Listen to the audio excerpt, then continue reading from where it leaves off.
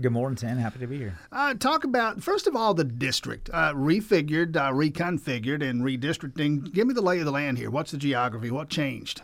Yeah, I mean, I'm really excited. It's interesting. That whole process, obviously, we've talked about in the past, was an interesting process to witness. But my district didn't change a whole heck of a lot.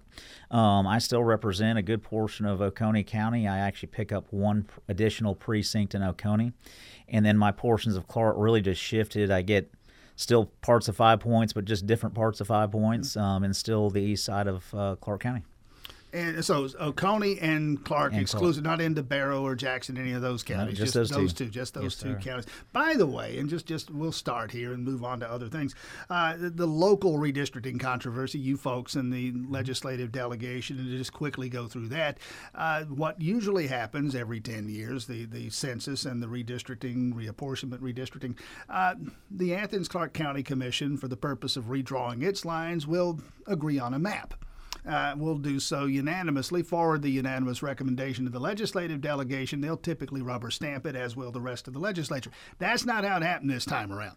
There was dissent on the Athens-Clarke County Commission. You folks in the legislative delegation said, okay, we'll do it. And you did it, and you redrew it with the results that we have. Some folks like it, some don't. That's the nature of these things. Fast forward to some weeks ago, about a month ago, Mariah Parker resigns from the Athens-Clarke County Commission, and now the big discussion about what to do, about how to hold that special election. By the way, some news on that. We've learned that the special election going to be held in March of next year in the new District 2 as opposed to the current District 2 as represented by Parker. Had a delegation show up last night's Athens-Clarke County Commission meeting, brought a lawsuit with them. And they're going to sue to have the election, the current District 2, on November 8th. Say they'll file suit toward that end. It's difficult to see how that can happen, but we'll see how that plays out. Your thoughts on that whole matter, that you folks in the legislative delegation were the ones who got to decide how the Athens-Clarke County Commission district lines were going to be drawn, and what your thoughts on the end result? Well, I mean, the end result is that there's a map that has created a historic situation, which we have more minority-majority districts in Clark County than ever before. We increased that number over what the map they produced themselves. It was interesting to watch. If you listen to some of the narrative, I think in one breath they were saying how 10 years ago it was gerrymandered, but now they love it and they don't want it changed. So it was kind of interesting to listen to both sides of that, or talking out of both sides of the mouth. But I think the map that we got out there is going to be representative of the community. As far as what's going on in District 2, Commissioner Parker's term was going to go 2 more years. There was an electorate that elected that position. It certainly seems like that same electorate should be able to elect that same replacement. For that to happen, it would have to happen this year, because if you wait till next year, you'd be doing the new electing somebody in the new lines. I'll let that fall how it is, but certainly understand the argument. It's difficult to see, though, as you can imagine, 34 days out now. It's really difficult to see how that could happen logistically. And I would just quickly editorialize here, and I think someone else at one of the previous meetings, Board of Elections meeting, put it this way. You can yell at the legislature, you can yell at the Board of Elections, you can scream at anybody you want to, but the fact that District 2 is about to go unrepresented through probably March of next year, that's on Mariah Parker. And she's the 100%. One who stepped down from that seat. Your thoughts as you seek another term in your office? Why? Why are you running Marcus Sweethour for another term in the Georgia House? Well, I love this community, and Tim, I told you 4 years ago when I first started this, or I guess 5 years ago now, right? Mm-hmm. Started this process. And I want to go to Atlanta. I wanted to build relationships so that I could bring things back to this community. I've gone down there. I've done exactly that. I'm proud to represent this district. I am excited about the new district. I'm excited about the new people that I've met and gotten to reach out to. Most of them I've known, being local. So, it's just a great community, and really, really excited to continue to be down there. I was just noting some of your committee assignments this year's legislative session. And honestly, if I were looking for a state rep from Athens to serve on a couple of committees that had some weight as related to Athens, I'd say, put that guy on the Appropriations Committee and the House Higher Education Committee, and there you are on both of those committees. Yeah, it's been great. In addition to that, the vice chair of transportation, that's something that I I am very, passionate about. This is kind of my background, civil engineering, land planning, and have been excited to work with Russell McMurray at GDOT to, bring some projects back to the local area. That's something, again, that I talked on from day one. Was transportation was one of my big things. Yeah, I mean, when you go down there and you work hard, they load you up, and I've always been a hard worker and really enjoy that effort. Are we looking at this in the right way, State Rep Marcus Wiedauer? I mean, okay, you're on the Appropriations Committee. Well, your job is to go to Atlanta, bring back as many dollars to Athens and the University of Georgia as you possibly can. We'll give you a grade based on how good at that you are. Is that the right way for us to gauge your effectiveness as a member of the legislature? I think not entirely, no. I mean, that is definitely one aspect of it for sure. But I mean, I think effectiveness is being there when I'm needed. I think that one of the unique things that I've actually been very excited about on appropriations is the subcommittee I'm on, which is the general government. So every government agency actually comes through our subcommittee. It gets a little daunting, so many agencies coming through and giving their presentations on the amended budget and the budget. But the nice thing about that is I get to know intimately the department heads of every single department that we have. Well, that's where your constituent services come from. Your constituent services come from issues with driver's license or issues with your tax returns, issues that hit you day to day and that you need to reach out to your state representative for. If I'm being effective, I'm answering the phone. I've given out my phone number 1,000 times. If you don't have it, I'm sure you can find it pretty easily. It's answering the phone and responding to those issues when I'm called upon. Speaking quickly of that Appropriations Committee, assume for a moment you're reelected. You go back up there. A new chair for that committee is Terry England, who's held it for a good long time, state rep from Barrow County, is stepping down. Your thoughts on the leadership of that committee, that very important committee?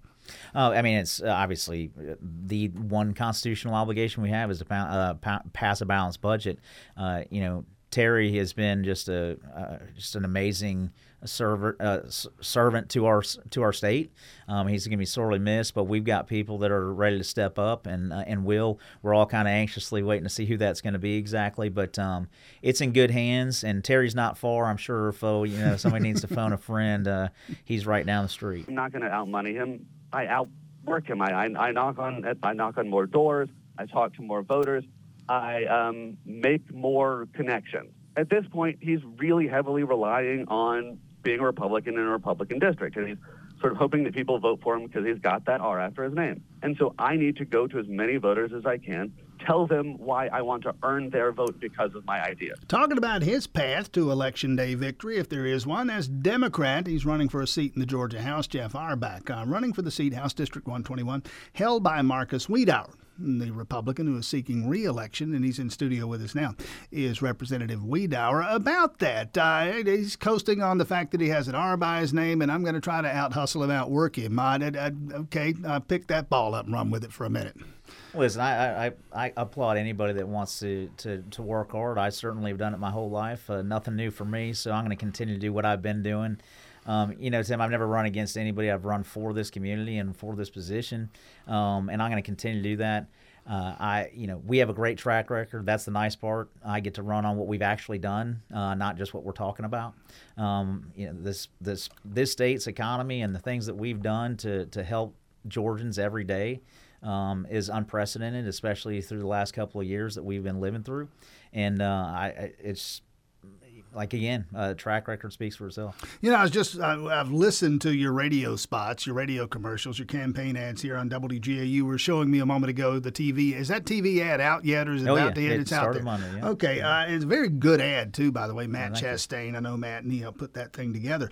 The phrase you use over and over again in the radio commercial, the TV commercial, and I'm sure out there as you campaign, you ain't just talking about inflation. Federal inflation. Okay, talk about that for a moment. Federal inflation. What are you trying to tell us here?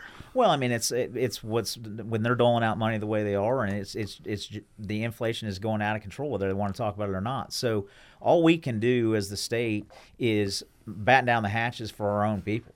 And that's what we've done. I mean, it is absolutely unprecedented to come out of COVID the way we did in our economy. Yet again, we're the 9th year in a row. Georgia's been the best state. Named the best state to do business in. I mean, our economy is great. We have given tax refunds to the taxpayers. We've cut the state income tax. We've now continued to suspend the fuel tax. I mean, those things don't happen. Speaking of which, I heard you the other day talking about it. I mean, we've done that without skimping on any of our road projects. We still are maintaining our schedules and our forecast for all those projects, which is the fuel tax is the driver. Well, for that. about that, you can't suspend that thing forever. If you could, we'd just do away with it. I mean, at some point, the DOT, hey, we need some money up in here. When is that date going to hit? And they're going to continue to get it because we have built an environment where our economy is so robust and we have the ability to do that right now. Well, some would say you talked about the Biden administration doling out those dollars, contributing to what you call federal inflation. Some would say it is those dollars, those federal dollars, the printed money that enables you to do things like suspend the state gas tax and fill other budget holes in Georgia. If you actually looked at the dollars they doled out, Georgia got far less than other states because our economy was in the state that it was in. So we were actually punished for doing so well. So the states that did not perform as well actually were bailed out better than we were in that respect. The money that we're giving back are taxpayer dollars that have been given to the state, hard-earned dollars. These are not dollar bills that we printed like the federal government is. One of the things you worked on in the most recent legislative session, and this has been a thing for you in the course of your legislative career, your terms in the Georgia House, improving the state's foster care system. You have a partner in that effort in Governor Brian Kemp. That's something that seems to matter a lot to him as well. Where does that stand? What did you get done this year? What, assuming you're reelected, would you hope to get done in next year's legislative session? Well, working on several things. It's an intricate and emotional, delicate conversation. You're dealing with children's lives. Last year, one of the things that I was really super excited about, we have a local organization here called Lydia's Place. There are organizations like that around the state. They offer wraparound services to foster youth that are aging out of the foster care system. And, the statistics on the kids that age out of foster care are tragic. And, organizations like that we can support that give those wraparound services to offer success for the kids that are aging out is very important. And we passed a tax credit where dollar for dollar tax credit on your state income tax can go to these organizations to help fund those services. That was something I was very proud of. Fostering Success Act is the name of the bill, but really proud to get that across the finish line and be able to support those services. Moving forward, we have got to continue to encourage our foster parents and more foster parents to get involved in the system. It's a very heart-wrenching process. These are not good situations. Kids aren't in good situations when they end up in foster care. It is a very hard thing to emotionally deal with. And there's a tug of war between a constitutionally given right of the parent, of the biological parent. And there's a struggle with what do you do when that parent falls down? You want them to succeed. You want them to rebound. You want to reunite. But you also are putting this child in the hands of someone who cares and someone who, not that the biological parent doesn't, but also cares for that child. And it's a really challenged to decide who has more rights in that environment. And the difficult part of that, it seems to me, and how you go about addressing this part legislatively, I don't know. You need the wisdom of Solomon and then some, because no two cases are alike. And you're trying to set legal guidelines which have to be very precise and very specific and can't, in some respects, deal with things on a case-by-case basis. And the whole thing about hard cases making bad law, that seems to be what we have here. No, and that's where a lot of these cases get put in the court, in the hands of judges. And so, some of that is we have to set some legal precedent or some legislative precedent.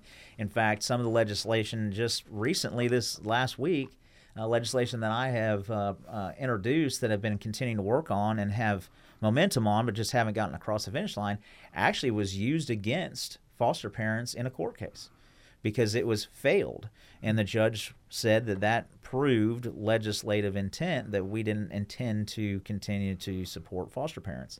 When I read things like that, obviously it just invigorates me more to find the solution, find that balance of where we need to be to support foster parents that the children that are in foster care can get the support they need. State Rep Marcus Wiedauer running for re-election, House District 121. Clark Howard the other day said something that made me think of you as soon as I heard it. He said lumber prices are now back to pre-pandemic levels. Lumber prices were just exorbitantly high here in Georgia and elsewhere. You and State Rep Spencer Fry, Democrat, here in Athens, working together on this, and the governor appointing you a couple of years ago. Do something about those lumber prices, and whatever you did, I don't know how much credit you get, but and the market obviously factors into this as well. What was that whole thing about? For about a minute left here. Well, I mean, it's a compounding issue, and I could speak for a very long time about it. But as far as lumber goes, I mean, the supply did kind of catch up with demand. Obviously, as our interest rates go through the roof, housing is going to slow, and people are not going to need as much lumber. I do think that some things got caught up, but at the same time, I think when you're seeing what we're going to see is a slowdown in housing, potentially that the lumber prices are going to continue to fall. And that thing about working with Representative Fry, Democrat Fry, working with other Democrats in the legislature, everybody gives that lip service. How often are you able to do that, and how effective is it? Oh, it's great, Tim. Honestly, I mean, I feel like the state level government is kind of the middle child. Everybody pays attention to federal or local, and we kind of get forgotten about. But the reality is, about 85% of our bills in Atlanta are unanimously passed. Then you get in the next 10% where maybe you'll have a not so even split, or and then you get to the top 2% where you actually have arguments. Most of the time, Tim, I mean, I got good friends across the aisle, and been happy to get some great things done for Georgia. And you know what you're doing when it comes to campaigning, or at least you understand the process and you understand how to do it and where you are in the course of a campaign. Now 34 days out. What do you do for the rest of these not even 5 weeks now? Oh, continue to just get out and reach out to people. Anybody that I haven't gotten to meet, try to get in front of them. I've always said, you can shake somebody's hand. That's the best way to get somebody's vote, and you can't do that without being in front of them.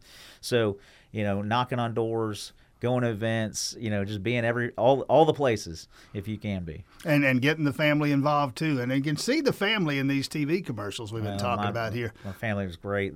Kelly and the kids have been obviously a huge support to me. State Rep Marcus Wiedauer, Republican Wiedauer, House District 121, wants another term in the Georgia House. The early voting starting on October 17th. Election Day, the 8th of November, 34 days from today. Representative Wiedauer, thanks for your time this morning. Thank you, Tim.